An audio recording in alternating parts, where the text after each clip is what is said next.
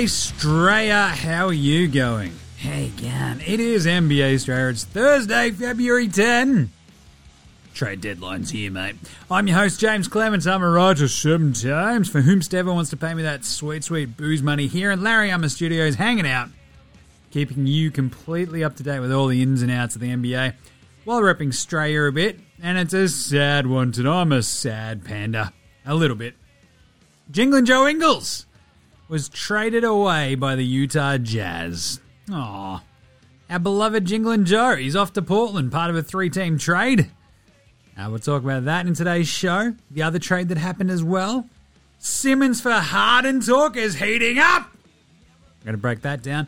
We've also got all of today's games in the NBA Australia Game Wraps, including an absolute disaster of a loss for the Lakers to a Blazers team that has literally traded away 98% of their half-decent players. So, rough scenes there for LA. We've got a juicy slab, but that's not an eye. Oh, mate, no, mate. Spud of the night, better than Lonzo Ball. We've got Nas. We've got the unpopular opinion of the day. We've got Outback Takehouse, where we're serving up a special guest sous chef Jez flame grilled take. That's right, special guest take. I like that one. The Australian Player Watch, Kiwi Corner, the game previews and picks for tomorrow, and that'll be it. Because it's going to be a late one today anyway, so we'll just leave it at that. We might just chuck on a Cooking with Bainesy on the end. How's that sound? Good? We'll try to do a diary with Stephen Adams tomorrow. Righto, let's get to it. Episode 755 of NBA Australia. Let's go.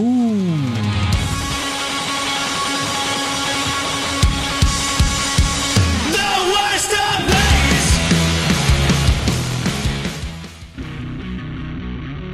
days. This is Matthew Delvedova and you're listening to NBA Australia.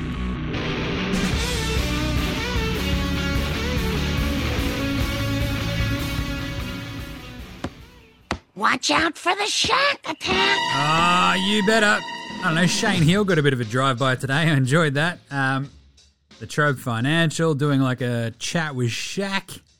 Was asked about who his favourite player was, and he said Steph because he reminded him of Shane the Hammer Hill. Oh, man, that's pretty good. I've been saying it for years. He's just American Hammer, is Steph.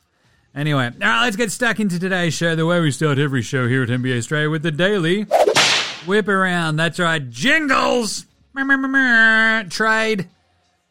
We kind of knew it was coming. As soon as Jingles got hurt, and actually, to be honest, before Jingles got hurt, his production, not wildly over the top this year, and one of their sort of few trade assets there in Utah. And as soon as he hurt his knee, you're like, oh, geez, that's a lot of money for Utah to be carrying and not do something with it as they try to right their season. And that's what happened today. So he gets sent to, well, this is it, the three-way deal. Portland get the pride of Happy Valley, Jingling Joe Ingles, Elijah Mitchell, and a second-round pick. The Spurs weasel their way into it, and they get Tomas Satoransky and a second-rounder. And the Yaz, it's a soft J. In exchange for that, they get Nicky Alexander-Walker. Love Nikhil Alexander-Walker. Got a bit of time. I'm going to talk about this later. But and they also pick up, there's only one Hernan Gomez from the Spurs. Those second rounders, the Yaz are sending the Blazers the second rounder from Memphis. And they're sending the Spurs a 2027 second rounder. Pretty gnarly, pretty interesting. Portland, this is just more sort of salary dump vibes. They love a bit of that. Now they've just got to get rid of Nurk by tomorrow, and away we go. Speaking of which, with the 7 a.m. trade deadline tomorrow, it's going to be crazy. Who else is going to be up at 4, 5, watching it all tick over? Certainly will be me. God. Woke up angry this morning anyway. Just could barely get to sleep. The squid woke up at some point. It's just, one of those crappy broken sleeps, Hashtag dad life. Anyway, other trade today as well. Miami and OKC. OKC get KZ Okpala from the Miami Heat. The Heat get the second rounder from 2026 from OKC. And I believe OKC changed some of the protections on one of the first rounders the Heat owe them. Which is pretty cool, pretty weird. Pushing it back to another year or two, which is pretty weird. So it means Miami can actually use their first rounder in a trade, I think. So OKC also going, yeah, we don't need another first rounder next year, and you guys are pretty good, so fine, we'll take your 2025 one instead of 2023. Sound good? And Miami like, yeah, that sounds great. Some other stuff floating out there. Right, the Pacers they reckon they don't want to trade Buddy Hield, having just picked him up. Sure thing, Pacers. We all believe you. Wink, wink. The Kings similarly say that they're keeping Harrison Barnes. They also said the other day that there was no chance in hell they would trade Tyrese Halliburton. And here we are. The tricky part for the Kings is obviously, so they get a big win today over the Wolves. Harrison Barnes plays his ass off in the please trade me kind of move. Last-ditch effort. Someone pay overs. But the Kings, with the Suvlaki King trade, feel like they've got enough now to make a push for the play-in tournament. Everybody else in the NBA is like, are you guys fucking high? And the Kings are like, well, to be honest, maybe. That's no business of yours. And B, blow it out your ass. So here we are. Like, the Kings are sort of right there. They're only, 2.5 games? Yeah, 2.5 games back of the Pelicans. Who knows what's going to happen with the Wolves, the Clippers, the Nuggets, etc., the Pelicans, the Lakers. Oh, geez, because guess what? Oh, yeah, you know it. The Lakers stink! They really do. But, I mean, they've still got to sort of fight off Portland and get in there. And, look, Sacramento, this might be the turning point. Who knows? Kind of funny. Off we go. If they keep Harrison Barnes, it keeps that dream alive, I guess. Other news. Russell Westbrook sat out today's horrible Lakers loss. The Lakers stink! And turns out today it wasn't because of Rusty. 100% Rusty was out the back going, oh yeah? How's this one my fault, dickheads? Anyway, Dave McMenamin was saying the team sources have told him that Rusty has to be traded. We're going to rip the Band-Aid off. Bill Aram from The Athletic was saying the sources have indicated the Lakers no longer believe they can win at a high level with Westbrook. I love that. Oh, we can't win at a high level. Were you winning at a low level? What are you doing? You're the 9 seeds. When were you winning at a high level? I love it. And his report sort of went on to say that they'd prefer to wait to the off-season when they could actually use their 2029 pick. I hate this. It's the big downside of following the NBA is when motherfuckers start talking about 2029 and you're like, that's nearly the 2030s. In my brain, I'm still a little bit freaked out that we're past 2010. You know what I'm saying? And it's 2022. I've had 12 years to get used to that. And I'm still not fucking there.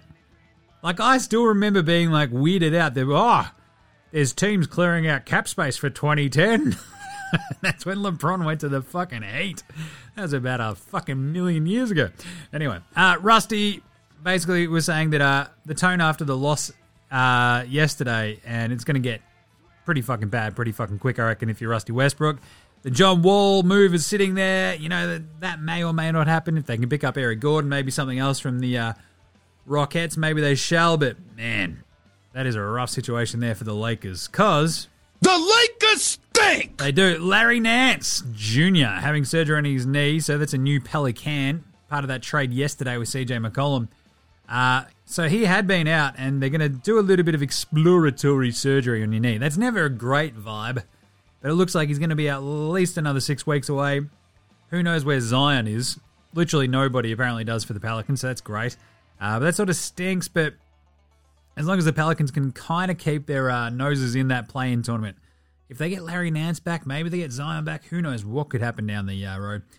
And the other little bits and bobs. So out there's talks floating around. So Harden-4-Simmons, as I said, it's getting weird, it's getting funky, and it's getting loud.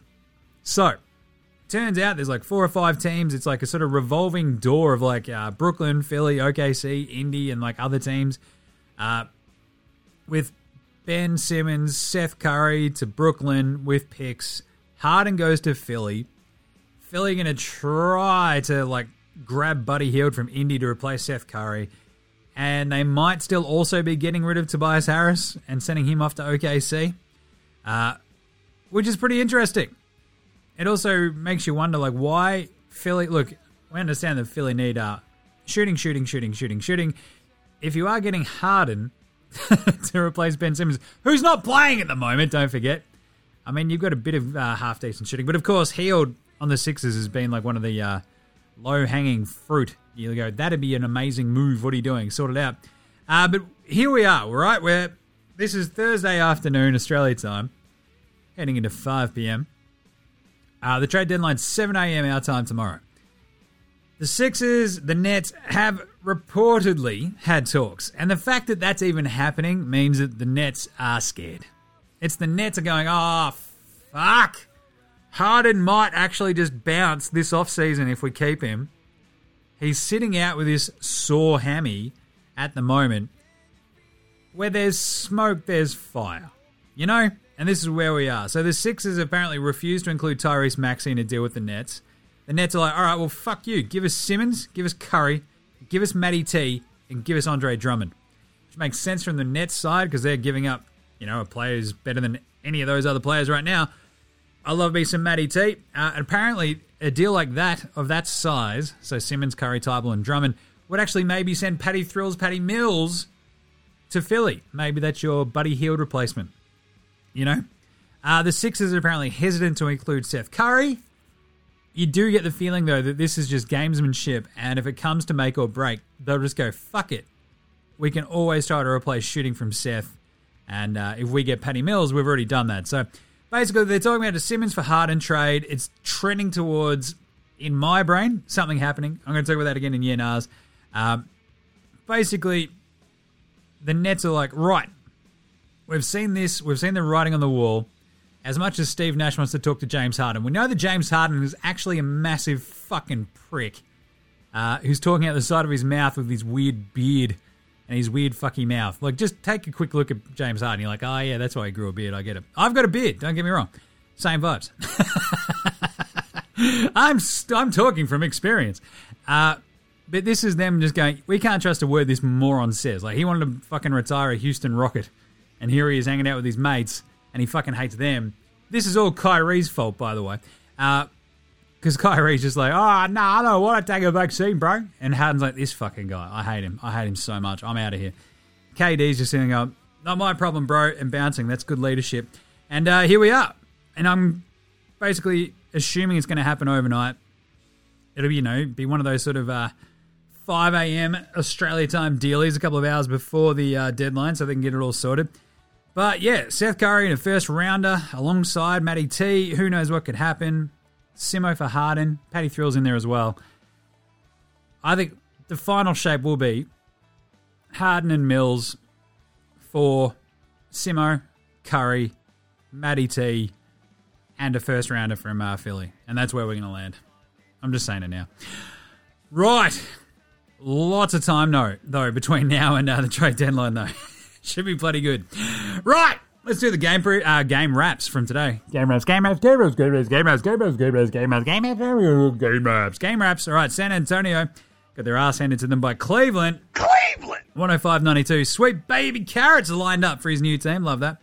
Interesting one here. The Spurs got a big early. They actually had all the running early. And then the Cavs just sort of took control. Darius Rucker, Judy Garland got going, and they were never really threatened again. Like, there were a couple of little runs here and there. And then right down the stretch, like Mobley, Allen, and Darius Garland, they just got it clicking. They smoked them. Like, and this is the problem with the Spurs. Like, if DeJounte Murray's not absolutely tearing it up, they have just not enough weapons to fight back in a game like that. The Spurs were held to 7 points over the last 6.5 minutes of this game.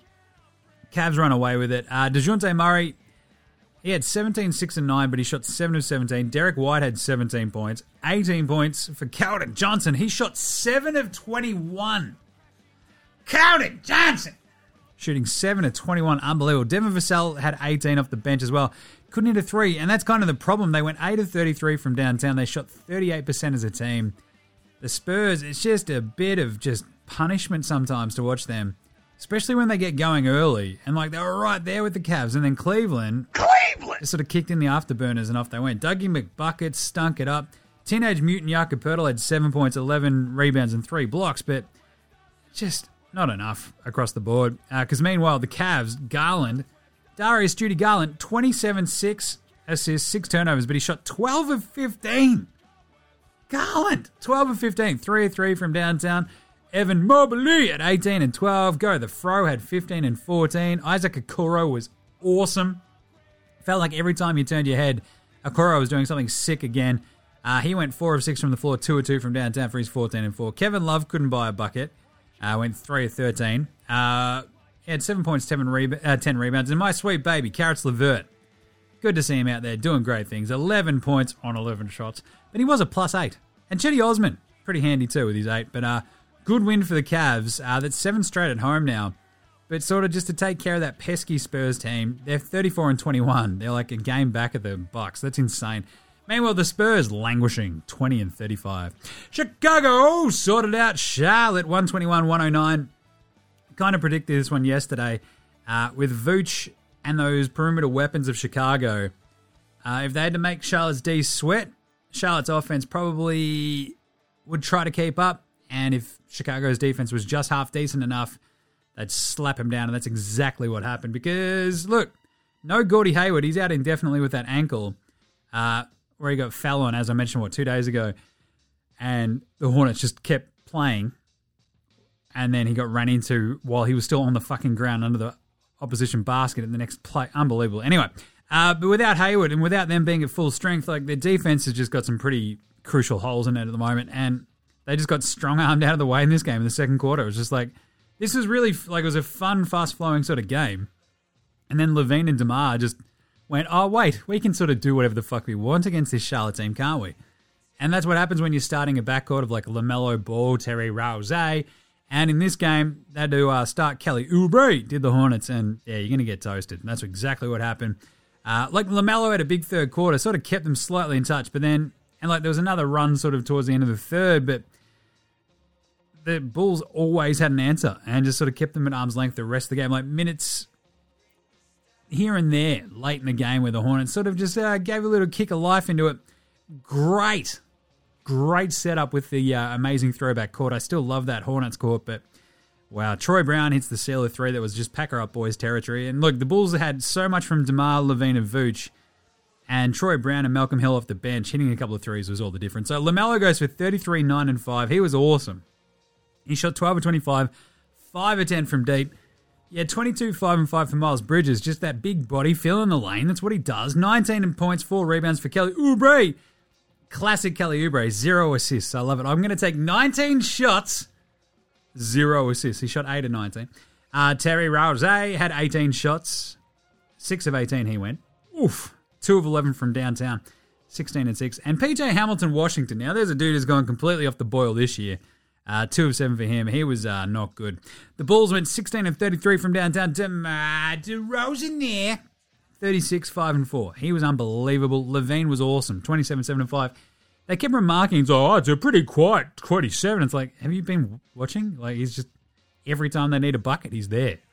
What are you talking about quiet? He went 5 of 10 from 3. Vooch had 18, 5 and 8. Just did exactly what was needed of him.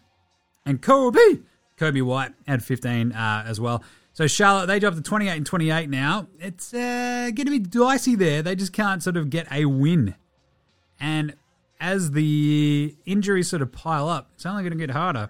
So 28 and 28. They've lost like 6 on the trot now, haven't they? Yeah, 6. Jesus. Hornets, what are you doing? Meanwhile, Chicago back in the winner's circle, 34 and 21. Same as Cleveland. That is amazing. Cleveland! OKC battled manfully against the Raptors, but ended up getting shit pumped. 117-98. It was Poku time. Poku was awesome in this one. But the Raps, on the road, just showed out how good their starting 5 could be and just fucking strangulated OKC. There were a couple of moments. The Thunder would go on a run, but the Thunder, look, if Dort's not hitting shots, they don't have SGA. Giddy's not a score-first point guard. He's not going to go out there and give you 30. Not at this point of his career. As a rookie. Give it another couple of years. So it's going to be tough for them to fight back. And that's exactly what happened. Like, the Thunder would make those runs. The Raps always had a bit of an answer, like whether it be an OG and an Obi 3 or Fred VanVleet 3. Gary Trent Tubby Jr., he'd hit a 3. Like, they got close late, and then Gary's just like, nah, I got this one. And that's where you miss SGA and co. So Raps end up running away with it. Poku, though, ends up with 18 points, 4 rebounds, 4 steals, 2 blocks. He went 4 of 5 from downtown and shot 7 of 9. Poku, 4 steals, 2 blocks, defensive menace. He looks like a fucking orange on the toothpick, but still. Actually, it's not even an orange. It's like a banana on a toothpick because he's got that weird thin head and no chin. Giddy up! Had 13 points, 9 rebounds, 6 assists. He was pretty good. He shot 6 of 11. Had some nice little moments. Classic sort of giddy game. 15 points on 4 of 14 shooting for Dort. And Teo Maladon ends up with 18. 13 each for Baisley and Ty Jerome. Kenny Williams was handy, but went 0 of 5 from downtown. That sort of sunk him. The Raps, look, they were awesome. 51% they shot over. That's 10% better than the Thunder. That's always handy. Siakam was incredible again. 27 points, 16 rebounds, 5 assists, a steal, and a block. He shot 13 of 17. 21 and 6 assists for Fred VanVleet, the fighting VanVleet. 6 of 14 from 3. Unbelievable. Gary Trent Darby Jr., 16 points, 5 steals. Doing it on both ends. Oh, geez, we better trade him for Norm Powell. Great job, Blazers. Yeah, you did a good one there. Trading away the super young dude for the old dude that you then have to salary dump. 15, 10, and 2 for the OG Anunoby. Hit 3 threes. Scotty Barnes, 17 points, 4 assists. And Chris Bobby Boucher was handy off the bench. Not much else off that bench, though, for the Raps. But their starters are so good, it doesn't matter. OKC, 17 and 37. Toronto, 30 and 23. Golden State got killed. Oh, they got straight killed, didn't they? So he got straight killed. By Utah, 111-85. They opened off the game on a 13-zip run, did the Warriors. And then it all went fucking upside down after that. So, 13-zip run. The rest of the half was 55-36 Jazz. Holy shit. It would have been worse, but Steph flipped in a floater just as time expired at the half, and they needed that. The Jazz bench were really good. Stepped in, got them firing in their first half. I think Hassan White's had 6 blocks in the first half as well. And then boom, start of the third quarter, the Warriors take the lead. 8-zip run, threes from Poole and Curry, off they go. Warriors look like they're rolling, and then the Jazz just went, yeah, nah, boom. 11-1 run by the Jazz. They smoke some threes, away they go. Turns out, it didn't stop. It just didn't stop. They rip off a 34-9 run, the Jazz. Take control of the game. Steph's out of it by the start of the fourth quarter. Pack her up, boys. It's all over. The Warriors on the start of a back-to-back look like they're on the second half of one. So it's not a great idea for the Warriors, but here we are. So that's why Clay wasn't playing, because he's going to play tomorrow. That way he could stay in Golden State. And, Steph ends up with 16 on 5 of 13 shooting. Poole goes 5 of 14. I'll just tell you right now, I'm no math magician, but your two sort of best shooting guards here in this game, combining to go 10 of 27 from the floor, not great. Yeah. Wigo had 13 points, 12 points for cum bucket Jonathan Kuminga. JTA, there's only one. Toscano Anderson, 11 points. But yeah, they were roadkill in the second half. After that start, it's just the Jazz crowd got hype. Donnie Mitchell's hitting threes. Off they went, and pack her up, boys. They went 17 of 51 from 3 of the Jazz. They out-rebounded them 52-35 as well. Yikes. Bojan was a bit hit and miss, but he ends up with 23. Donnie Mitchell almost... so the Jazz losing their minds about, a potential triple-double on the day that they trade Jingles and Joe Ingles, who I always thought would put up the first Jazz triple-double since Carlos Boozer did it against my beloved Supersonics 13 years ago, I think it was. 14 years ago. And Donnie Mitchell ends up with 14, 10, and 8. Oh, so close. And everyone's like, oh, did you think about going back in? And he's like, what? No. Settle down. Hassan Whiteside, 9 points, 17 rebounds, 2 assists, 7 blocks. He was threatening a triple-double there as well, obviously. 13, 6, and 3 for Mike Conley. Jordan Jeremy Clarkson shot 5 of 14. He had 13 points, but gave him a little boost there. I'll tell you what, Doc Azubuike, 11 points, 5 rebounds, and a block. He went 5 of 5 from the floor. I love him. Just his 5th start. Trenton Forrest was good, 11 points for him, 5 assists. He shot 5 of 9. Jazz feeling good, feeling great. The Warriors up to 41 and 14. Utah up to 34 and 21. And then we had Minnesota losing in Sacramento, 132-119. The Souvlaki King, Domantas Sabonis. Oh, yeah, give us the combination, mate. Thanks, Domantas. Yeah, I'll have the, give me some extra tomato, extra lettuce. Yeah, cheers, mate. Oh, yeah, easy on the garlic sauce. I got a bit of chili. Tell you what, the Souvlaki King, Domantas Sabonis, in that Sacramento jersey, nah. I'm just it just doesn't look that great. That jersey just looks a bit shit, but at the same time, it's going to take a little while for me to get used to it. But he and Darren Fox look fucking good together. Like, Souvlaki King's out there throwing lobs in his first game, like up to Rashawn Holmes and dudes. This game was off its rocker as well. Like, Minnesota, like, this was basically tied with 4 minutes to go. And the Sacramento Kings just gave him the clamps. You want me to use these clamps? And that's exactly what they did. It was wild. Like, you had different dudes on the Kings, like Davion Mitchell just really helping shut down like the perimeter dudes on the Wolves in that fourth quarter. Yeah, Darren Fox just hitting some big shots. Harrison Barnes knocking in 4 out of 5 threes. Souvlaki King orchestrating it all. It was awesome. What a game. And the Wolves are on fire too. So the Wolves end up losing this despite sort of just dominating early. And then Sacramento had a big second quarter. Looked like they're going to get back into it. Wolves fight back, and then boom, the Kings land the fucking just punishing last blow in the fourth. Outscored them 33-18 in the fourth. And this was just wildly fun. Like, it was just a fun game. And like Sacramento, like they didn't know what to do. It was great. D'Lo at 29 and 10, that's assists. He went 6 of 13 from 3. And then went missing late when it mattered. You love that. D'Angelo, Ant-Man had 26 points on 25 shots. Ouch. 1 assist and 2 turnovers. Thanks, Anthony. Karl Anthony Towns at 21, 7 and 8. He was pretty good. And then again, late. It's like, come on. Who's going to step up? And the answer was, nobody. 8 and 11 for Jared Vanderbilt. Not much else off the bench, especially. Malik Beasley goes 2 of 9. Naz Reid, 2 of 5. Torian the Red Bull Prince and Jordan McLaughlin, like 1 of 4 each. And it's just, ugh. Wolves just sort of fell apart when they least could have afforded to. The Kings, Souvlaki King. He is the Souvlaki Kings. Souvlaki Kangs, there you go.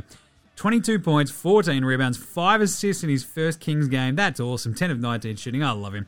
Harrison Barnes goes for 30 and 8. 4 of 5 from downtown, as mentioned. 8 of 11 overall shooting. He went 10 of 10 at the free throw line. That's pretty bloody good. Darren Fox, 27 points. Davion Mitchell, like Fox was good as well, like hitting those nice little runners in the lane, etc. And just sort of stepped up when needed. Davion Mitchell, 18, 7 and 7 from the bench. He was great. And it's one of those things where you go, if Davion Mitchell can just do this all the time, and Darren Fox does this all the time, then that's where you can see, well, that's why we had to trade Tyrese Halliburton. I'm still angry. Because Fox is not going to do this all the time. And the classic Fox thing is, like, I'll score 27, we'll lose by 20. Chimezi Meto had 13 and 5. Sleepy Eyes Jeremy Lamb also started played his first game for the Kangs and went 3 of 8 from downtown. 14 points. Good on him. Juzzy Holiday did not cover himself in glory, though, in his first one. So, oh boy. We'll talk about him in a second. But whatever. So good win for the Kings. Like, that starts off their new era on a high note at least, but who knows? It's Sacramento, so it's all going to fucking fall apart in 2 days anyway. So the Wolves dropped to 29 and 26. Their 5-game win streak's over. Sacramento now 21 and 36. And away we go. Excited? I know I am. And then finally, the Lakers. The Lakers. The Lakers stink! They really do, Stephen A. That was just an absolute embarrassment against this Blazers team. So no Rusty, as mentioned. Portland win at 109-107. It's even that close because LeBron hit a meaningless 3 at the buzzer. But an undermanned Portland playing their guts out against a Lakers team that still has LeBron, still has Anthony Davis. You love to see it. Like, you love to see it! Unless you're a Lakers fan. This is fucking hilarious. Like, this was close as hell through the first half. Blazers went at them hard in the third. They just stuck with them. And that was the problem. The Lakers could never shake them. They thought they could. They thought, it's like, it really did feel like the Lakers were like, well, this Portland team barely want to be here. Fuck it. We'll just stomp them. And they never did. Like, the Lakers are up with, 1 with 5 minutes left, but they were down like 9 just before that. And then they just shit the bed. Like Spud in Train Spotting or something. Like, it was just horrible. Like, LeBron with Anthony Davis, they just shit everywhere in that bed. It was horrible. Turnovers, Avery Bradley just stinking up the joint, THT stinking it up. And they couldn't do anything. The flip side, like Portland were trying their hardest to give this game away at times, and then Penny Simons just started knocking in threes. Absolute scenes there in Portland. They loved it. I loved it. And the Lakers just made an absolute fucking fool of themselves against a team that has pretty much spent the last week trading away all their good players, apart from Yusuf Nurkic at this point, and their young dudes like Penny Simons. So, awesome stuff. I absolutely loved it. I trust that everyone out there who isn't a Lakers fan, and even some Lakers fans are going to go, all right, well, this very clearly means that we have to do something. And you watch this game, you're like, I don't know if Taylor Horton-Tucker and your 2027 first rounder is going to help matters too much. So they had 21 turnovers, the Lakers. They got out-rebounded by Portland. You're out there basically starting, like Yusuf Nurkic and not much else, bro. Like, it was, as I said, embarrassing. Like, Anthony Davis getting 7 rebounds is just, what is going on here? He got out-rebounded by Justice Winslow. Anyway, for the Lakers, LeBron ends up with 37-7 with 3 steals. But the problem was 6 turnovers. Even he just had some, weird head scratches.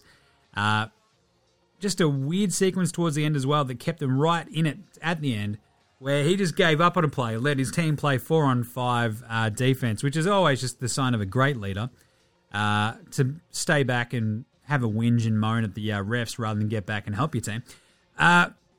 Ends up getting 2 points out of it because Anthony Davis gets the sort of bumbled ball under the basket and just hoists it back down the court. AD ends up with only 17 points, doesn't take a shot late, ends up 8 of 11, 7 rebounds, 6 assists, 5 blocks, does a little bit of everything except for help them win the game at the end. THT has 14 points, 7 assists, but absolutely brutal offensive turnover late. He had 4 turnovers as well. He went 4 or 6 from downtown. 11-6 for Stanley Johnson. Bradley and Ariza stink. I mean, Wayne O'Ellington came in and hit 3 or 6 from downtown. Reeves was all right, but Ariza, Bradley, and Monk just couldn't buy a bucket, and Monk kept turning the ball over. It was just really shitty, dumb turnovers as well for the Lakers, where, they just underestimated the Blazers. That's what happens. The Blazers, Penny Simons was incredible. 29 points, 5 assists. He went 11-23 from the floor. Knocked in 5-11 threes. 19-12 3 for Nurk.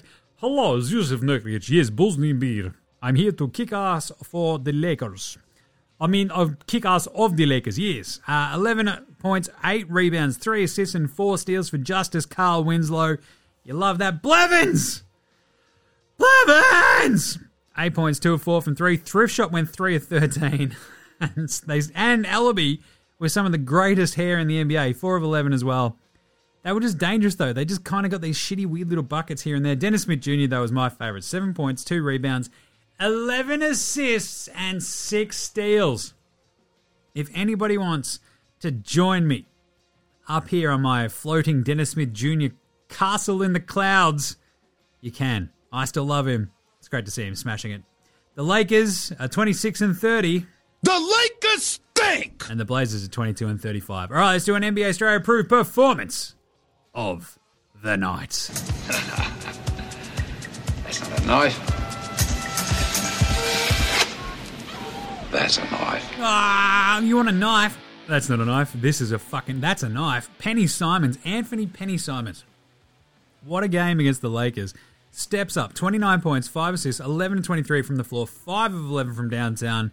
He's young as shit and has balls of fucking steel. What a game. He was incredible. The threes he hit late, where it's just dagger after dagger, and the Lakers are just oh, God. We flew all the way to Portland for this. It was absolutely hilarious, and I loved every second of it. Penny Simons was amazing. He was incredible. I loved it. And then, of course, we're going to go over to the combo. DeRozan and Levine. And Zachy Cakes Adam Levine. 27 points for Levine. Zach Levine, 8 of 18, 5 of 10 from downtown. He has 7 rebounds, 5 assists, 27 points. Oh, the quiet 27. 36 for DeMar. He went 3 of 4 from downtown. Not a noted three-point shooter, DeMar. 13 of 19 from the floor in total. Awesome game. And they just ripped the heart out of the Hornets. The Bulls, holy shit. What a win, because you think about them being on the road, they go to Charlotte, and they just took care of business. They beat another good team, and they were unreal at the same time. So we're going to go to DeMar, Levine, and Penny Simons, and I think we might have to give the old approved performance of the night as well. Just the Kings. They make a giant trade. Their entire fan base fucking hates them. the Souvlaki King comes out. He's got a shiner, looking tough.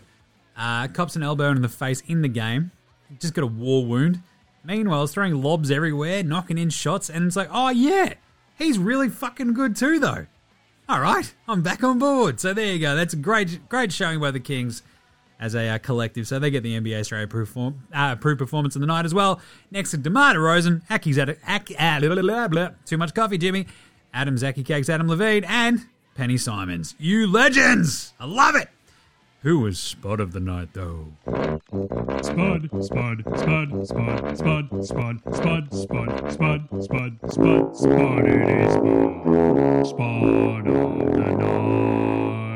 of the night. I actually just wanted to mention Siakam as well. I kind of gave him a bit of shine, but fuck, he was good in that OKC game. Like 27, 16, and 5. Shot 13 of 17. He was awesome. Anyway, Spuds of the night. The flip side of that. Oh, boy. Trey Mann, 0 of 6 in 18 minutes. It was absolutely brutal territories for T-Man. 0 of 3 from downtown. Ends up with 2 points, 2 assists, and 2 turnovers. That's a lot of choose. But Dougie McBuckets. Oh, Dougie. 2 of 10 for the Spurs. 0 of 3 in his 28 minutes. He was brutal. Justin Holiday, I mentioned this in his first game in his new digs. Flip side of the Souvlaki King, Juzzy went 2 of 11. Keep shooting, bro. It's got to go in eventually. 0 of 6 from 3. Yikes. But then, of course, over there in Utah, Damian Lee for the Warriors. 27 minutes, 0 points, a negative 22 in the plus-minus.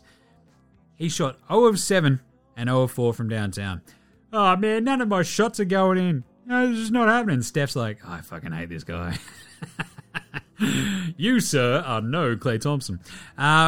Tough one. Tough one for Damian Lee. Tough one for Trey Mann. Tough one for Dougie McBuckets. Tough one for Juzzy Holiday. And they're all Spuds of the night. Who's old mate, no mates, though? Old mate, no mates. Old mate, no mates. Old mate, no mates. Old mate, no mates. Old mate, no mates. Old mate, no mates. Who's got no mates today? Rusty Westbrook. We can't win at a high level. We can't win at a high level, bro. We can't win at a high level. You've not even won at a high level yet. Oh, we can't do it with Russell, though. You can't even beat fucking Portland without Russell, though, you idiots.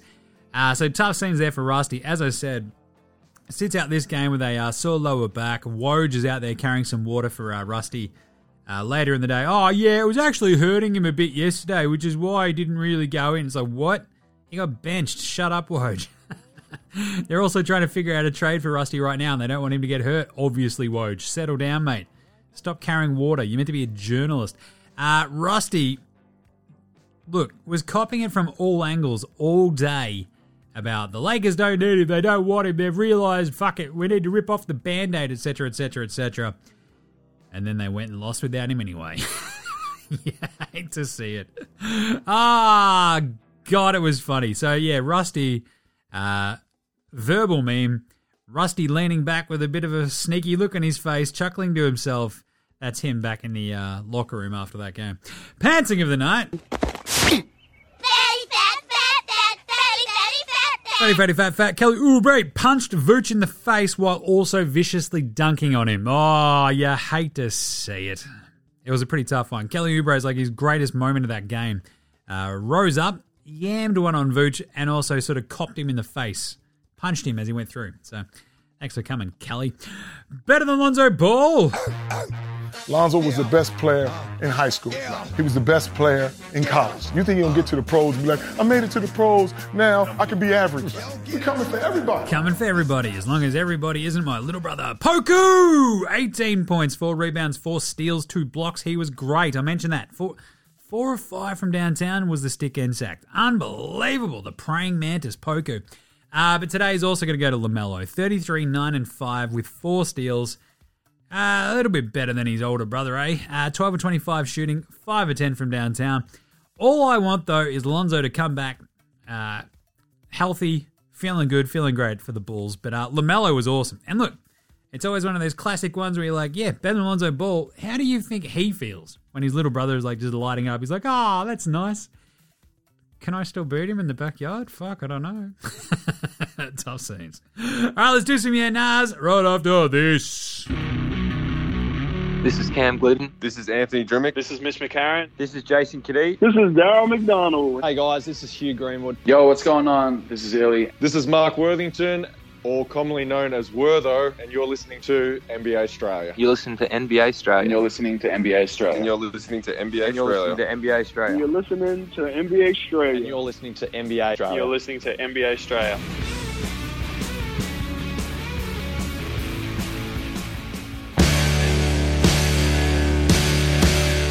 All right, let's do some Nars. They're brought to you by thedailyliquor.com from East Ninth Brewing. If you're in Melbourne, it's party time. Oh, it's a beautiful day today. I'll tell you that much. Out here in my Gary Payton jersey all day. Feeling good. Either way, don't waste your time going to the bottle-o. Don't risk getting that Omicron. Bring the bottle-o to you with thedailyliquor.com. Get it all delivered to your door. All their ripper booze specials on the beer, the wines, the cocktails, everything you need to get loaded in your rest of your summer. Just saying, be over 18, drink responsibly, and be in the Melbourne metro area, because that's where they deliver to. And you also get a free sixer of the Dos Blocos XPA if you bang in the code STRAYA when you check out at thedailyliquor.com. Do it right now. You get same-day delivery if you order before noon, so go stock up for the weekend. Bang in the code STRAYA, get a free sixer on your mate Jimmy. Right, some Nars. Number one, did the Jazz use that Jingling Joe Ingles contract effectively? I mean, as I said at the top, right, we knew this was probably coming. Jingles said that he probably knew it was coming as well, especially after the injury. Even prior to the injury, yet they might have been looking for some extra sort of wing help. And I feel like they probably used it as effectively as they thought they could have.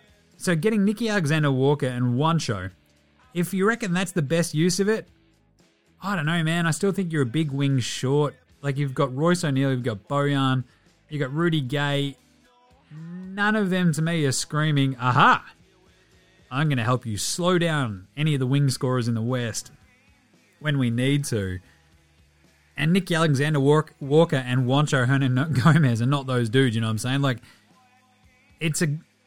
I like picking up Nicky Alexander-Walker on the cheap from Portland and, like, plugging him in. You actually probably needed another point guard, but at the same time, you could have just brought Dante Exum over from Barcelona once he's finished up there in Spain, and it wouldn't have cost you anything. But I guess this is the tricky part, right? As soon as Sacramento make that trade for Souvlaki King and realize, yeah, we're not going to burn it down. We're going to keep Harrison Barnes, and it's going to cost you more than just the Joe Ingles contract to get him. I mean, you may as well roll the dice on Nicky and Juancho and hope that the combo helps, even though I don't think it will. I mean, Juancho is a bloke who hasn't exactly proven that he belongs in the NBA, you know what I'm saying? Like, everywhere he's sort of landed, it's just like, oh, well, he can still shoot. It's like, yeah, can he? Who can he guard? Oh, he's a bit of a playmaker. Is he? It's like, he's like the poor man's Dario Saric, but if the poor man had, like, you know, just lost his fucking house. Like, it's weird. Anyway. So, look, I feel like they may have probably used that as effectively as they thought they could as soon as they realized they couldn't get, like, yeah, Harrison Barnes or even Mo Harkless. I feel like it's weird that they didn't sort of go, hey, OKC, one of your young wings, can we just get one of those dudes? You got about 80 of them. Can we have one? Anyway, flip side of that was cutting bait a little bit too fucking quick on Nicky Alexander-Walker, the right idea for Portland. Yeah, nah, it's not the right idea. Like, Nicky Alexander-Walker's got a little bit something. So this is why, like, the Jazz, I hope they play him because he's kind of got a little bit of a weird sort of fun turbo aspect to his game sometimes. The problem is, like, yeah, just the sheer, consistent kind of vibe of the NBA is a bit tough for him. But, look, if I was Portland, I'd be like, yeah, man, let's roll it out there. You're still on your fucking rookie contract. This would be awesome. Even if Dame comes back next year, we can still play behind him or next to him. Off we go. So why not have a look at him instead of shedding more salary, I'd say. Bit weird. Jez Oz has a couple of Nars. Jimmy, CJ to the Pels will set them up for a playoff berth if he can stay on the court. Yeah, nah, kind of yeah, I think so. I mean, this is what yesterday's Flame Grilled Take was, I think, wasn't it? That the Pels would actually win through the play-in if they, have everybody there. And I kind of think this does really, really sort of help them sort of solidify their offense. The defense is going to be the big problem, obviously, but they do have some pretty bloody good role players on the Pelicans team. So CJ, Spindles, Jonas, you've got a couple of good ones there. I think they'll be right. So I think they will probably make, I reckon they can win through the play-in. So I think it's not at all beyond the realm of possibility, you know what I'm saying? Because you think about it now, like the Pelicans, they just have like a bit of a groove that they've hit. And I feel like they could beat either the Lakers or the Clippers in a play-in tournament game. Maybe like the Wolves, maybe the Nuggets. Who knows what could happen? But yeah, with CJ, I think it just raises their ceiling like fucking heaps. Steve Kerr is underrated, says Jazz as well, and doesn't get the props for a guy who has 3 rings as coach should get because of the whole KD super team thing. A conference final this season should be enough to have him talked about with the all-time greats. Wiggins becoming an all-star proves he has the goods to connect with a variety of players. Yeah, I think everybody...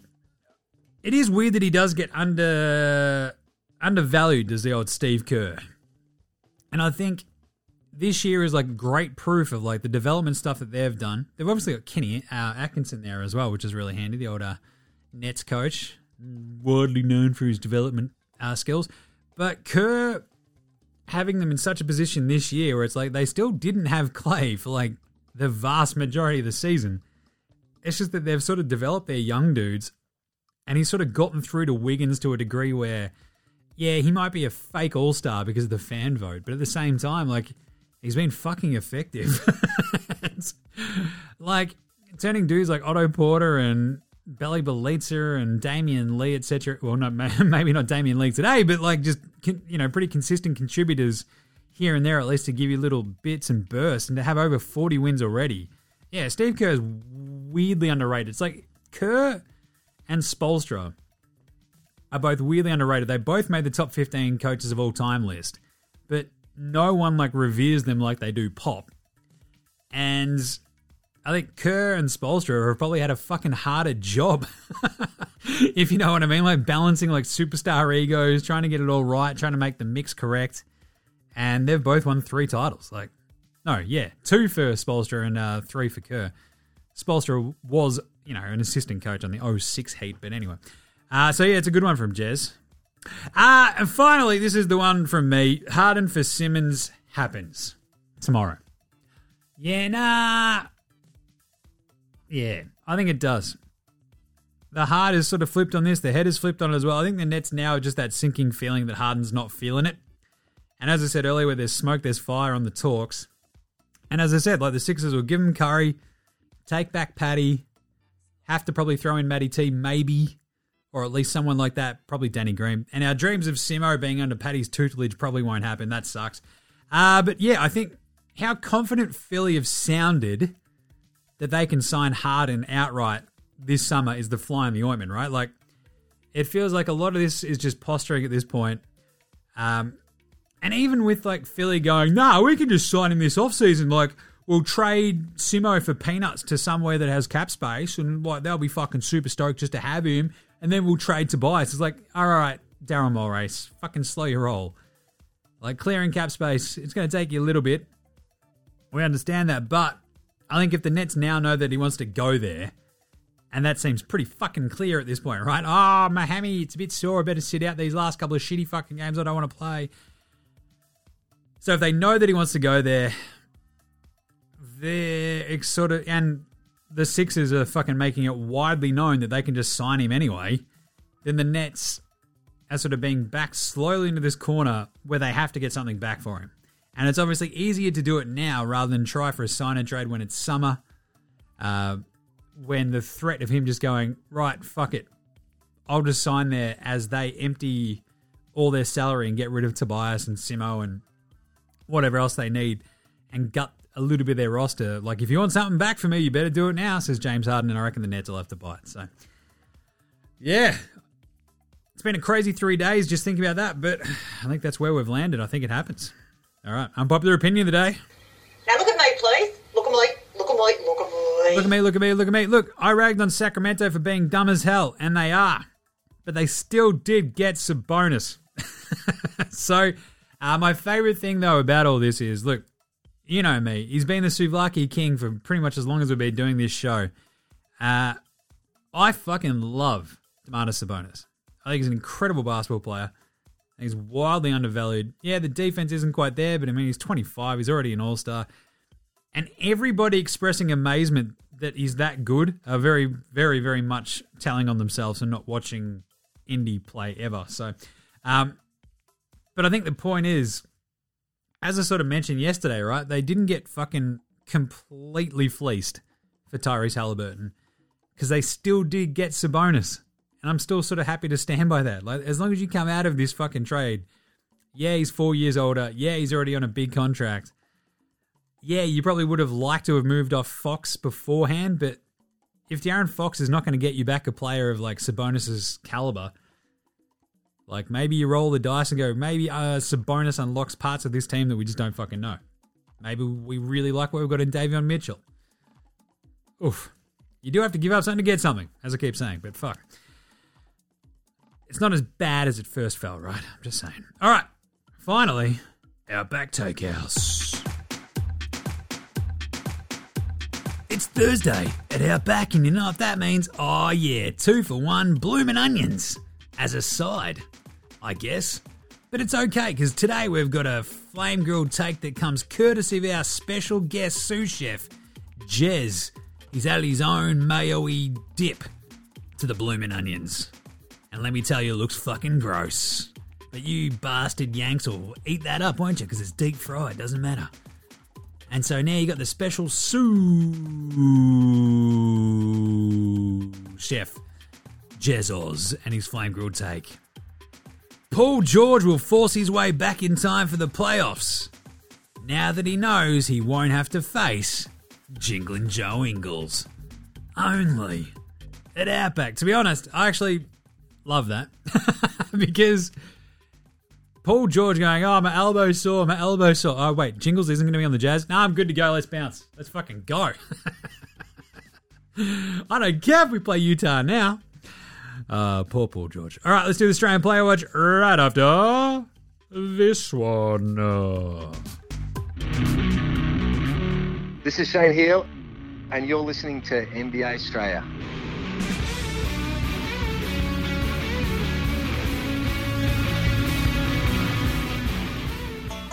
All right, Australian Player Watch today, pretty easy. As mentioned, Jingles, done for the season, but now on Portland.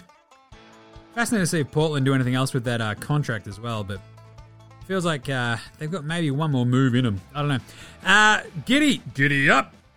Today against that Toronto team that sort of stomped the Thunder. 29 minutes, 13 points, 9 rebounds, 6 assists and a steal. Shot 6 of 11 from the floor and 1 of 4 on his threes. And I didn't mention in the game wrap, but Rock'em Sock'em Block'em Jock'em Landau got out there against the Cavs and proceeded to have a 2 trillion.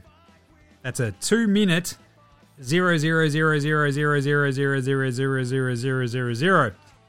If you needed any more evidence of Greg Popovich's anti-Strayan bias of spending his years burying poor fucking Patty Mills, now he's out there burying Jock Landau.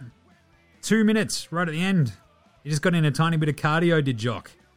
It sucks. Come on, Pop. Play him. What are you doing, mate? Oh, I've got Drew Eubanks, man. Shut up. Play Jock Landau. Give me some Jockdale. Give me the Jockdale. Give me the Jockdale. All right, it's Thursday. What do we do on Thursdays here on NBA Australia? We always check on our big Kiwi, mate, with the Kiwi Corner. So Stephen Adams had a pretty good run here. I mentioned the other day that I was surprised yesterday that he didn't run in and just fucking tear off the arm of Mook Morris after he clotheslined his little buddy Ja Morant. But anyway, so since we last checked in, he had 2 points, 13 rebounds and 4 assists against the Knickerbockers in a big win. And then followed it up with a huge game against the Magic where he nearly had a triple-double. Oh, sweet as brew. I nearly had a triple-double, eh? But if a couple of these fellas had hit a couple of shots, I would have gotten it, eh? He went 6 of 6 from the floor against the Magic. He had 12 points, 11 rebounds, and 8 assists. Stephen Adams, brew. Oh, that's not bad, eh? 12, 8, and 11, brew. Nearly triple-double, bro. He had 9 points, 8 rebounds, and 3 assists in that game against the Clippers yesterday as well. Also shot 3 of 4 in his 20 minutes in a big win. So, look, he's cruising along. He's had a pretty nice little run of it here. A lot of rebounds, a lot of the assists have really ticked up as well. And sort of like one of those things all year where the assists have been up because he's just sort of more involved in the offense in Memphis, and I kind of appreciate that. So, you love to see it. Good stuff by the big Kiwi, Steven Adams, putting up numbers, enjoying his time, and doing Kiwi land proud. All right, the Paddy Mills Game Day Baller Game Day Twitter check-in for today. Oh, this is the one that's going to break your heart. Today hurts. I knew it was a possibility, but didn't want to believe it. We've been lucky to call this place home for 8 years. I got a lot more to say, but I'm going to have a beer and relax with some good friends. Aw, Jingles. Go get a win, fellas. I'll always be watching. And just the outpouring of sadness and thanks from the Jazz faithful was kind of one of the more heartwarming aspects, I think, of Joe being traded today. I didn't mention at the top, but obviously the work that he and Renee do in the Salt Lake City community and the Utah wider community, etc., no one takes it for granted. It seems wildly appreciated. And the work that they've done for autism awareness in Salt Lake City is just absolutely fucking phenomenal. And you do understand that they're really, really connected to that community. So to have the Jazz fans come out en masse and just have that big outpouring of Joe, we love you, was really, really heartening to see, because that's just kind of the dude that Joe Ingles is.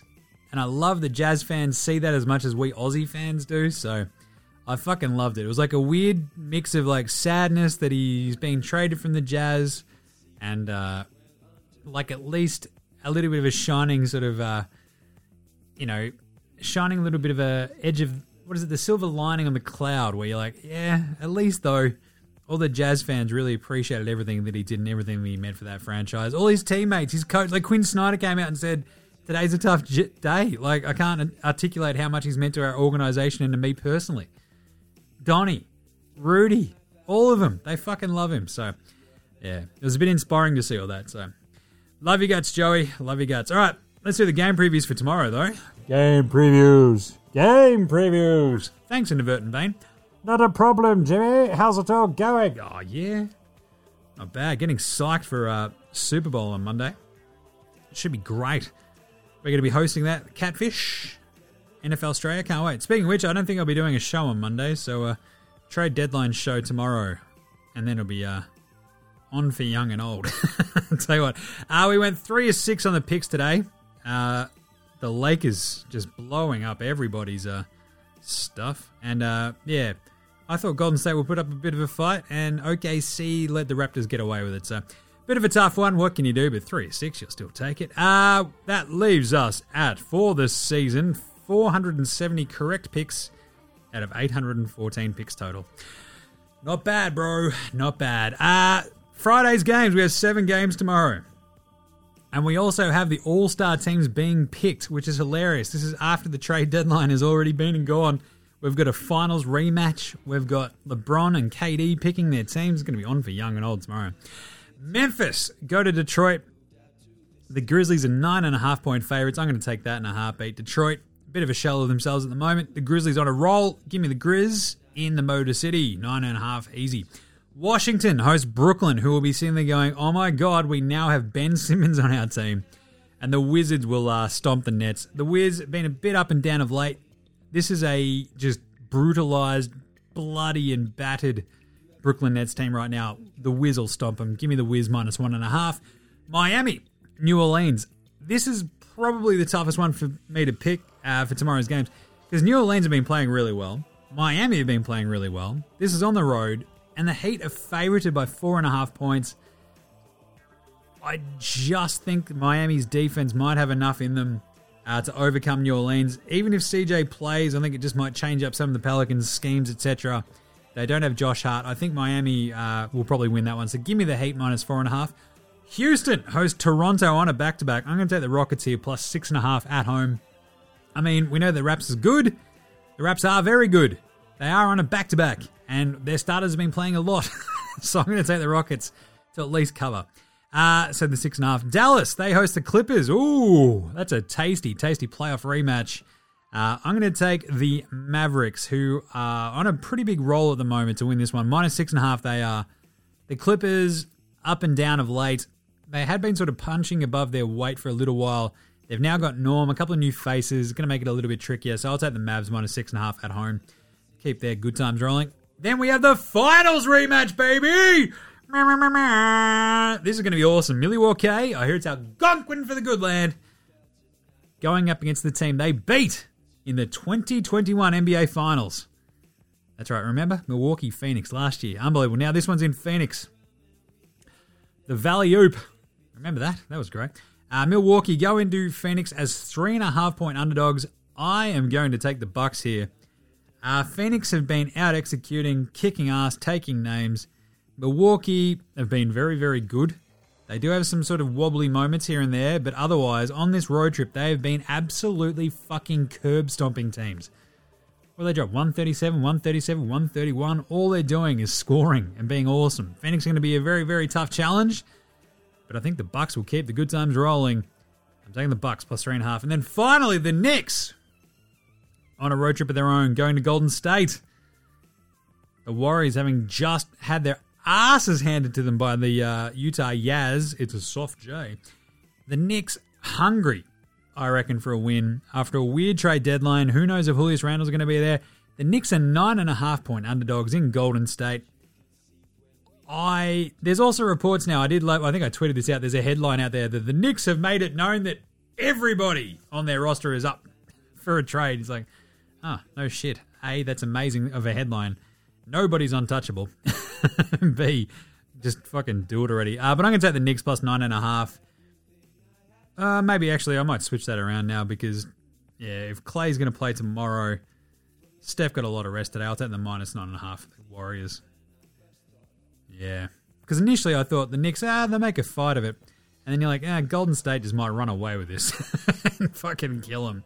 And the Knicks fans would just be even more depressed after another lackluster trade deadline, and then the Warriors smash them. It's like, what is our season coming to? And there you go. That'll be it. You little ripper. We'll wrap that all up for you tomorrow. But obviously, we'll be wrapping up all of the trade deadline goss. It's going to be absolute chaos, no doubt. We'll wrap all that. We'll preview the weekend and the following Monday, because we won't be doing a show on Monday because of the Super Bowl. Learned my lesson from last year where I was absolutely shit-faced. Good times.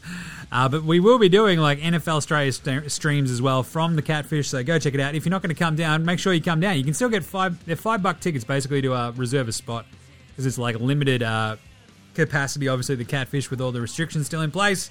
So if you want to come watch the Super Bowl, come down to the Catfish, check out thecatfish.com.au, get a ticket. You can hang out with myself and Gaz. We're doing a bit of hosting action beforehand and stuff like that during. Should be fun. Also, subscribe to NFL Australia if you haven't already. We've got a big Super Bowl preview show, so go check that out. And you can hang out with Gaz and I each week, basically. Go check out World Wrestling Australia with Adam over on YouTube. Follow him on Twitter as well, FWCIE. Get around to NBAaustralia.com/shop. Get your merch, and chuck us a rating and review on your podcast app. Come on! Just rate and review us. I know you haven't yet. Come on, do it now. Manscaped.com. Use the code Australia, get 20% off and free shipping there. TheDailyLiquor.com. Use the code Australia, get a free 6-pack on your mate Jimmy. If you're in Melbourne, be over 18, drink responsibly, get a free 6er though. How good's that with that code Australia? And Knowable. Download the Knowable app from your app store, bang in the code Australia, and get 20% off getting smarter with Knowable.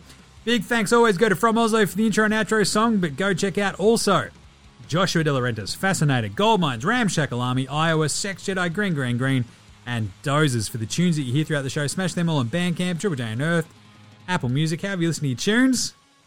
NBA Australia supports Australian bands, so should you, and we.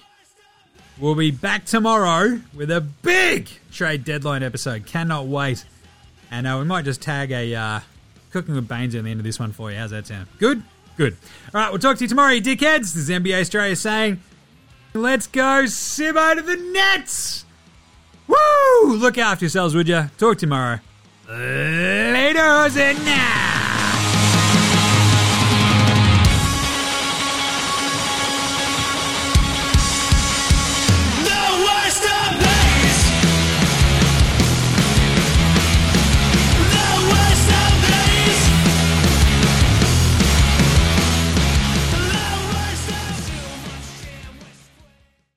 Cooking with Bainesy is filmed in front of a live studio audience.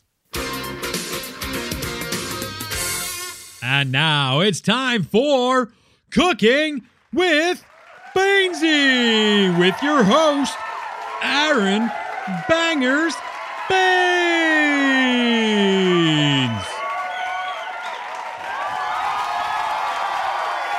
All right. G'day. Yes, how are you all? Well, look at you over there. I see you over there again, Cheryl. Yes, we know that you love it. Oh, this is great. Yeah, g'day. Welcome to Cooking with Bainesy. I am your host, Aaron Bangers Bainesy. All right, so this here episode, we're going to whip up one of my absolute favourite Australian staples. You can have it whenever as well, at night, for dinner, after a big night on the Terps. It's that absolute Aussie classic.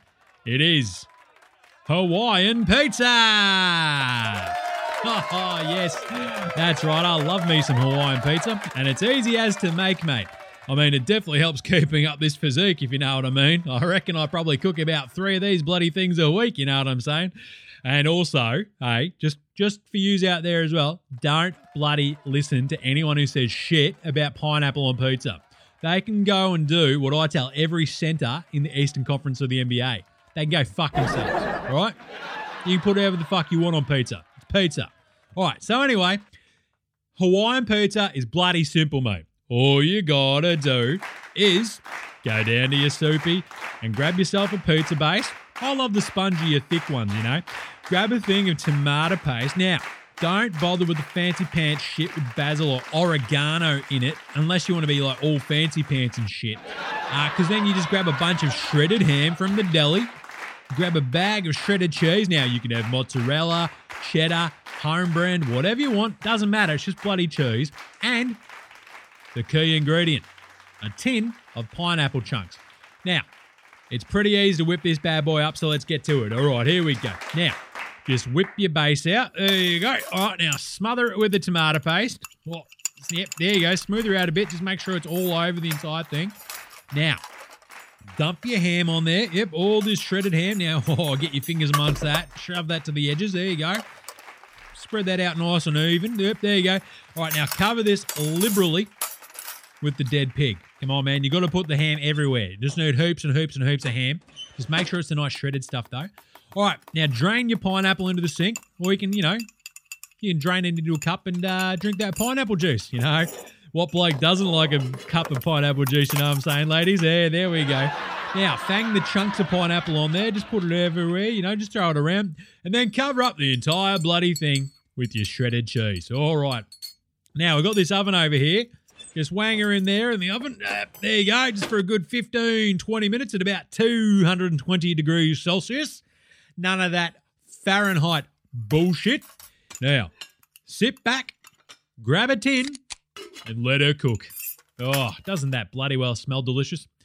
All right, now here's one we made a little bit earlier. So you can see once it's browned a bit on the edges and all your cheese is all melty and nice, you whip her out, you chop her up into slices, and Bob is your bloody pizza-loving uncle.